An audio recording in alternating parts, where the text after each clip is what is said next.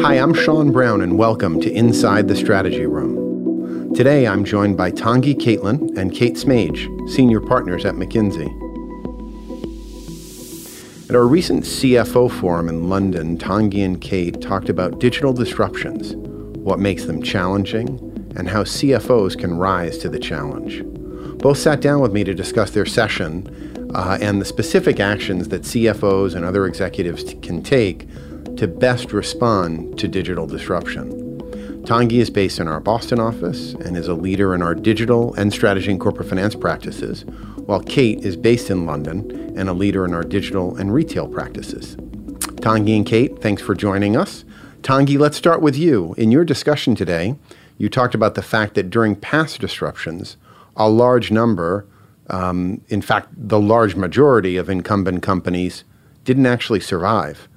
Is the current digital disruption or the current disruption around digital technology going to be equally grim?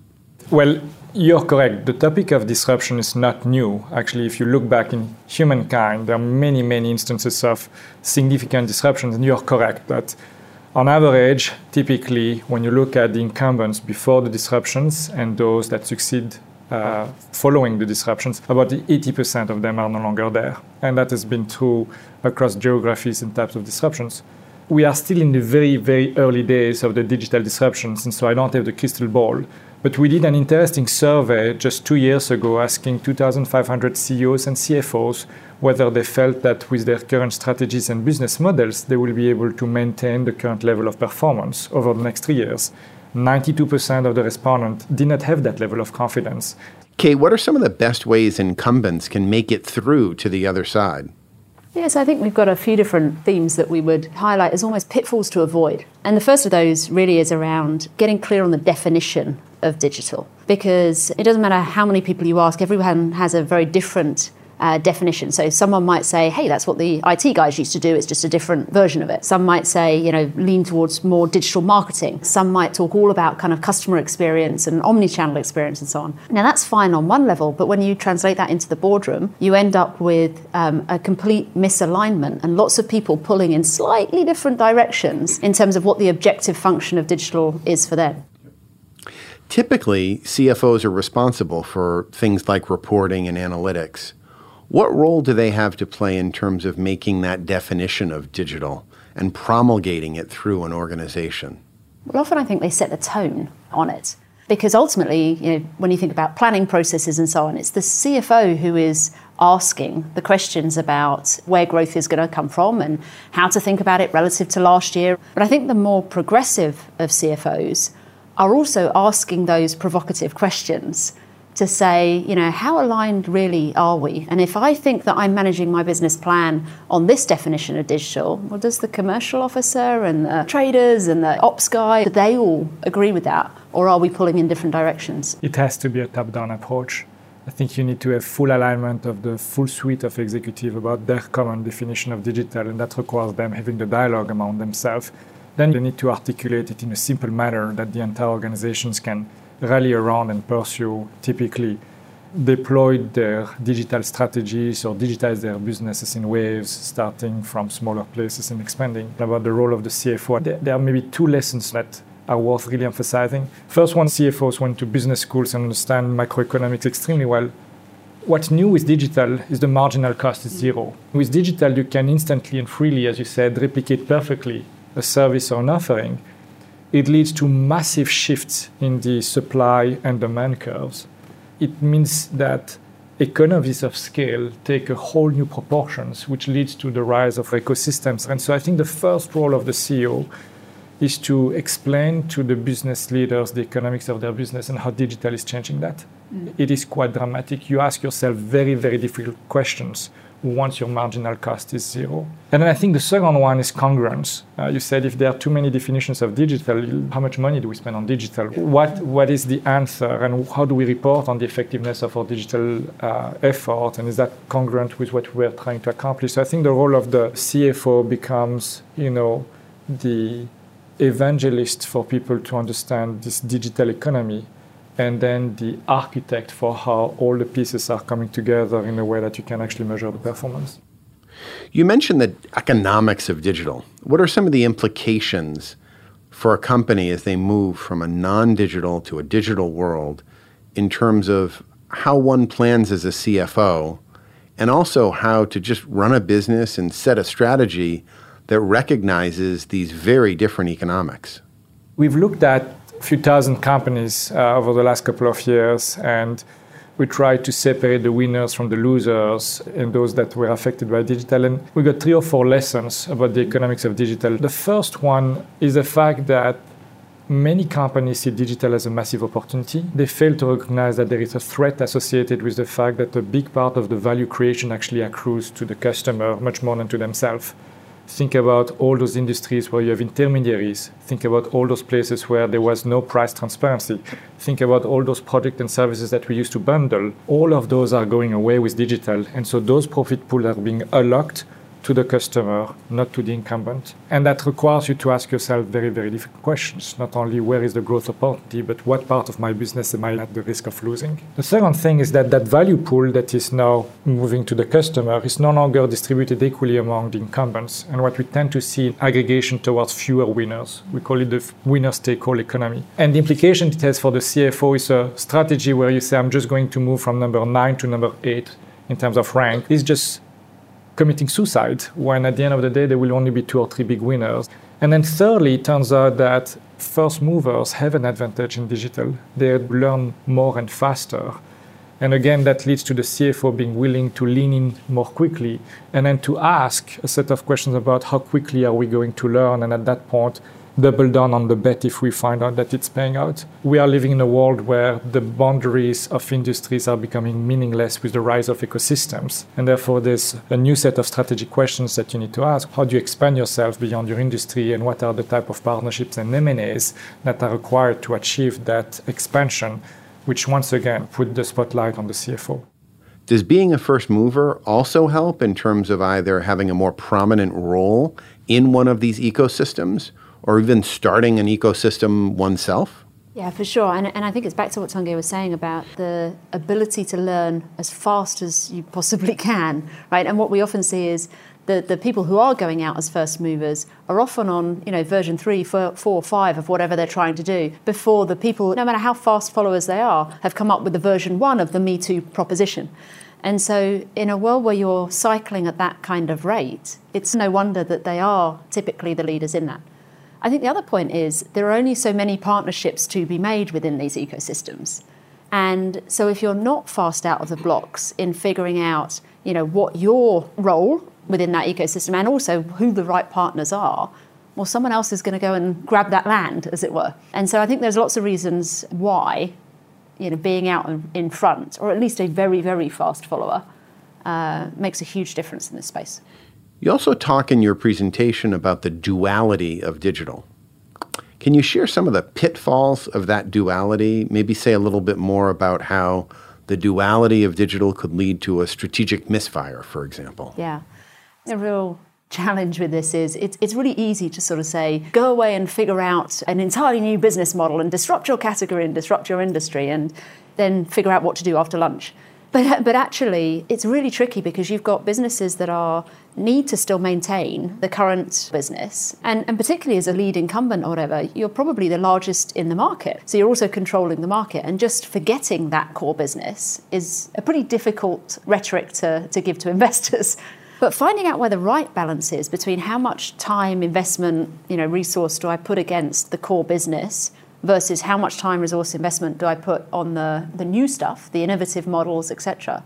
That's the real crux and the real challenge. I don't think any of us has the perfect answer, but it is about an ongoing dialogue, actually often fueled by the CFO, as to have we got the mix right. And it might be that you start out with it's 80% on the core business and 20% on that, but then you spot something that's really got some fuel to fire and you upweight this one. And so while no one has the perfect answer, I do believe it is about always asking the question about how are we doing on duality? How we put our money where our mouth is? Because I see a lot of people talk about duality and say, yeah, we're spending time on this. And when you look at the actual capital allocation and the resource allocation, it doesn't match. And then, as I say, keeping that open dialogue to say, how do I shift that mix now? What do I now know that I didn't know 6 months ago, or even frankly 3 weeks ago, that might shift the balance one way or another?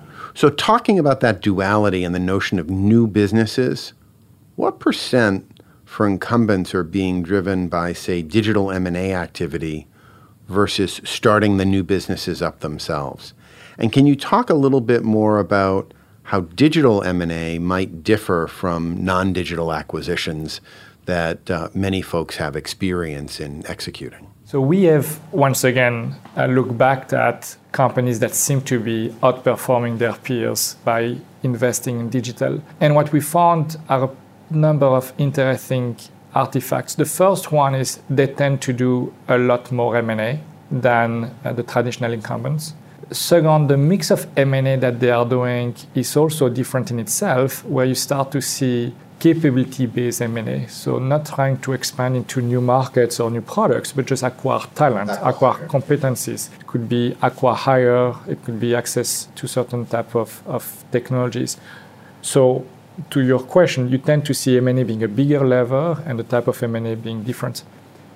The second thing that we've observed is in where they are deploying their existing talent and investments, it is less about the digitizations of their existing product and services. It's about launching new digital product and services. So there was another failure mode for digital strategies that you'd shared previously around incrementalism that you alluded to earlier. Can you describe that a little bit more and why it's such a big problem for incumbents? So I think one of the challenges with the notion of incrementalism around this is if you actually put yourself in the shoes of the CFO or the CEO, it's really easy to see why there's a short-termist notion here, right? We know that CEO tenures are going down. We know that the markets are getting no more patient with results.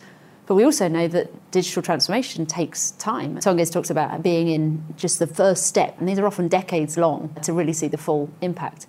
And so it's not surprising that there's a level of incrementalism around that because it's safe, it's risk averse, it's what actually my incentive plan tells me to do in the next 6 months.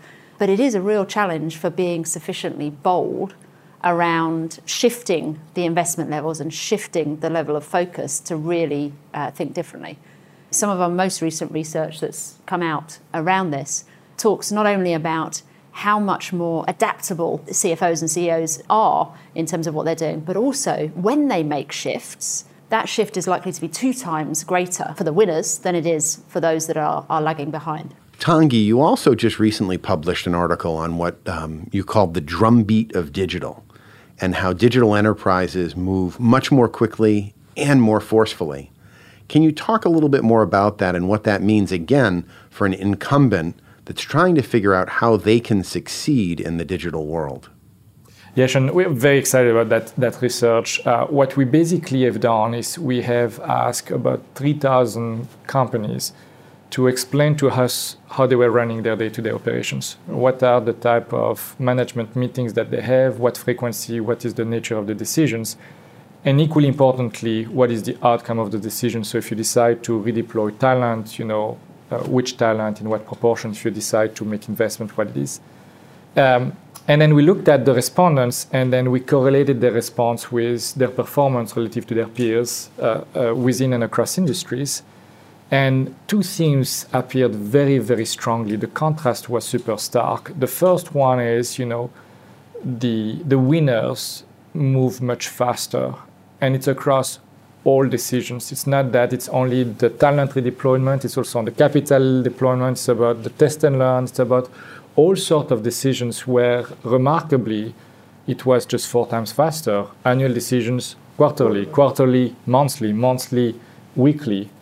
So that was a really stark contrast. What is it that allows those organizations to be 4 times faster at everything? And the second thing that was also interesting is when they decide to make a move, when they decide to make M&A, when they decide to relocate talent, the magnitude of that move is twice bigger than a traditional incumbent. And again, data are very, very conclusive and very strong. So there's something to be learned, not only about the role of the CFO in asking the right questions, etc., but about the rewiring of this organization to be able to do what they do today, faster and bolder. And so I hope people read the article. I think it's a good one. So how does a CFO really make this happen, both in their organization, their finance organization, and throughout the organization? So it's, just reducing cycle times of budgets is not something you can necessarily wave a magic wand. Is it instituting Agile within the budgeting process? But what are some of the things that you've seen incumbents do successfully to match the drumbeat, both within a finance organization and across an organization? Yeah, I mean, part of it is just a choice at the start about am I going to transform the finance function, not just transform the business. So we see a lot of people actually trying to apply what they're seeing happen in the technology space, whether it's Agile and other methodologies, to their own financial planning process and saying, well, for us to work with the technology teams in that way, we also have to change the way that we think about investment horizons, the way that we think about capital release over time, and also the way that I, as the CFO, will ask the questions around what success looks like and to redefine that. So first, I think it is about a different choice. And then I think there are enough models out there now where we're seeing companies move away from that annual planning cycle. There's still an element of annual, but you're not as reliant on it. And the sort of notion of that annual planning cycle is not the sort of last year plus or minus X% notion of it. It's a genuine step back and rethink about what the horizon needs to be. So I think that's one thing. The second thing I've seen people do is this notion of short-term versus long-term. So yes, I need to come up with the annual numbers and so on, because the city needs to see them, etc. And yes, I need a 3-year plan, right? Some it's 3 years, some it's 5 years. But I need that midterm horizon on where I'm really trying to go and how the business evolves in that. But what I also see people do is also take the 10-year or 10-year plus horizon as well and say, if I take that version of what we're going to be, what our industry is going to look like and how we're going to function, and I play it back to today, are the things that I just wouldn't do that I've got in my current plan if I was really gunning towards that 10-year version of the company. And that's often a really good sort of way of shining light to say, have I been incremental again? And I've yet to be in one of those planning processes where something of that 10-year version doesn't make everybody stop in their tracks and go, oof, we missed that. I would agree. And the only thing I can suggest is to be able to do both. You're going to need to make resources much more fungible in your organization as a CFO. So if you want to redeploy talent, and talent is defined by belonging to a business unit, you have no redeployment. Similar with capital. So this notion of making your operations and your assets very fungible for redeployment is critical. That's big rewarding. The second is you need to be following the money. So very often as a CFO, you have budgets. And the budgets that are aligned with the strategy, which is, I want to transform an end-to-end journey, right? And you are managing still your distribution versus your marketing versus... And I think the rewarding of how you report the real performance of the organizations so that you can now make the trade-off in redeploying those resources along dimensions that are digitally centric, customer journey, core processes becomes critical. We've seen increasingly organizations, for instance, combine their operational budgets with their technology budgets. And what happens oftentimes when they do that is they start spending a lot more on technology because they can get a lot more cost out of operations. Right. Really hard to do when you see IT as a cost center whose task is to reduce the spend. So there is a big rewarding of the management of the asset that the CFO is responsible for to be able to do both the short-term big bets and the long-term elements. And the last thing is, I think CFOs used to be asking deterministic questions. Tell me how much it's going to cost, or tell me how many point of market share I'm going to gain, or what's going to happen to my margins. Increasingly, they also need to ask, what is it that we are going to learn? So I give you this money. What are you going to test? How are we going to measure whether a month from now the lessons are suggesting we should spend more money there? And those are very different type of questions and metrics. And I think that there is a reskilling of the CFO. And last thing I would say is, if the CFO doesn't turn technology, don't even start. And so there is a component for the CFO of getting back to school to be able to have the intelligent conversation with his peer about what technology can and cannot do. And actually on that as well, I think that's the other element of sort of transversal themes that a CFO can drive as well, because when they are seeing every part of the business as part of the planning cycle, however short that now is, they can also ask the questions around, well, let's take a theme like blockchain or IoT.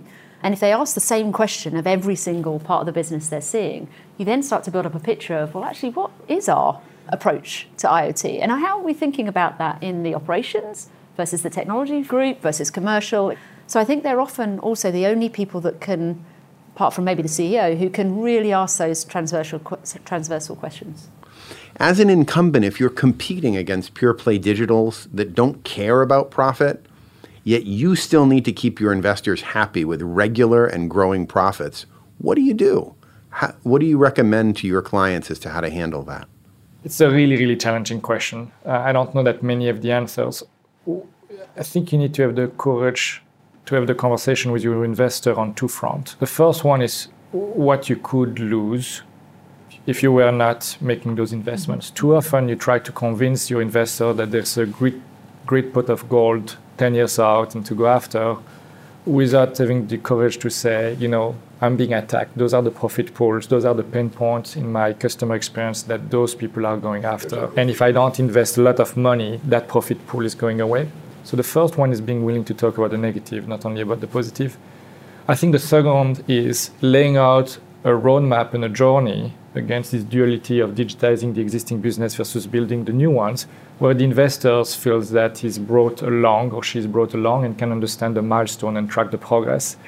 Turns out that when it's done properly, actually, the investors might be willing to give you the credit for the end of the journey early on, which includes the opportunity for you to invest even more and faster. I think the other thing, just to sort of build on that, a common mistake by incumbents is that they see themselves as this sort of profit pool shrinking underdog almost in a disruptive world. And actually, I just don't think it's true in most sectors, because they're the ones with the brand, they're the ones with the customers, they're the ones with so much sort of built up equity, if you like, right? And a resurgent incumbent is significantly more damaging in your sector than many of the digital attackers, right? But it's very easy to sort of think about the disruption and just focus on, well, what's that guy or girl in the in the garage in San Francisco going to do to me, and how are they going to eat my lunch? Whereas actually they should be saying, well, what's my biggest competitor doing? And if they get their act together fast enough, I'm in real trouble. And so if you bring that back to your notion of, what about those people that don't care about profit? Well, what about your other people that do care about profit and the damage that they can do to you? Or indeed, frankly, the damage you could do to that industry. So back to this notion of learning fast, those that do move ahead quickly are learning quickly enough and changing the customer experience well enough that actually they can be disruptive in their own sector. So it sounds like a CFO should also be paying close attention to their competitors' forays into digital and almost have sort of a sensing mechanism to see when those competitors are making those moves. Do you have any tips on how to do that really effectively? Anything that you've done with clients to help them better identify and predict when competitors are making those steps?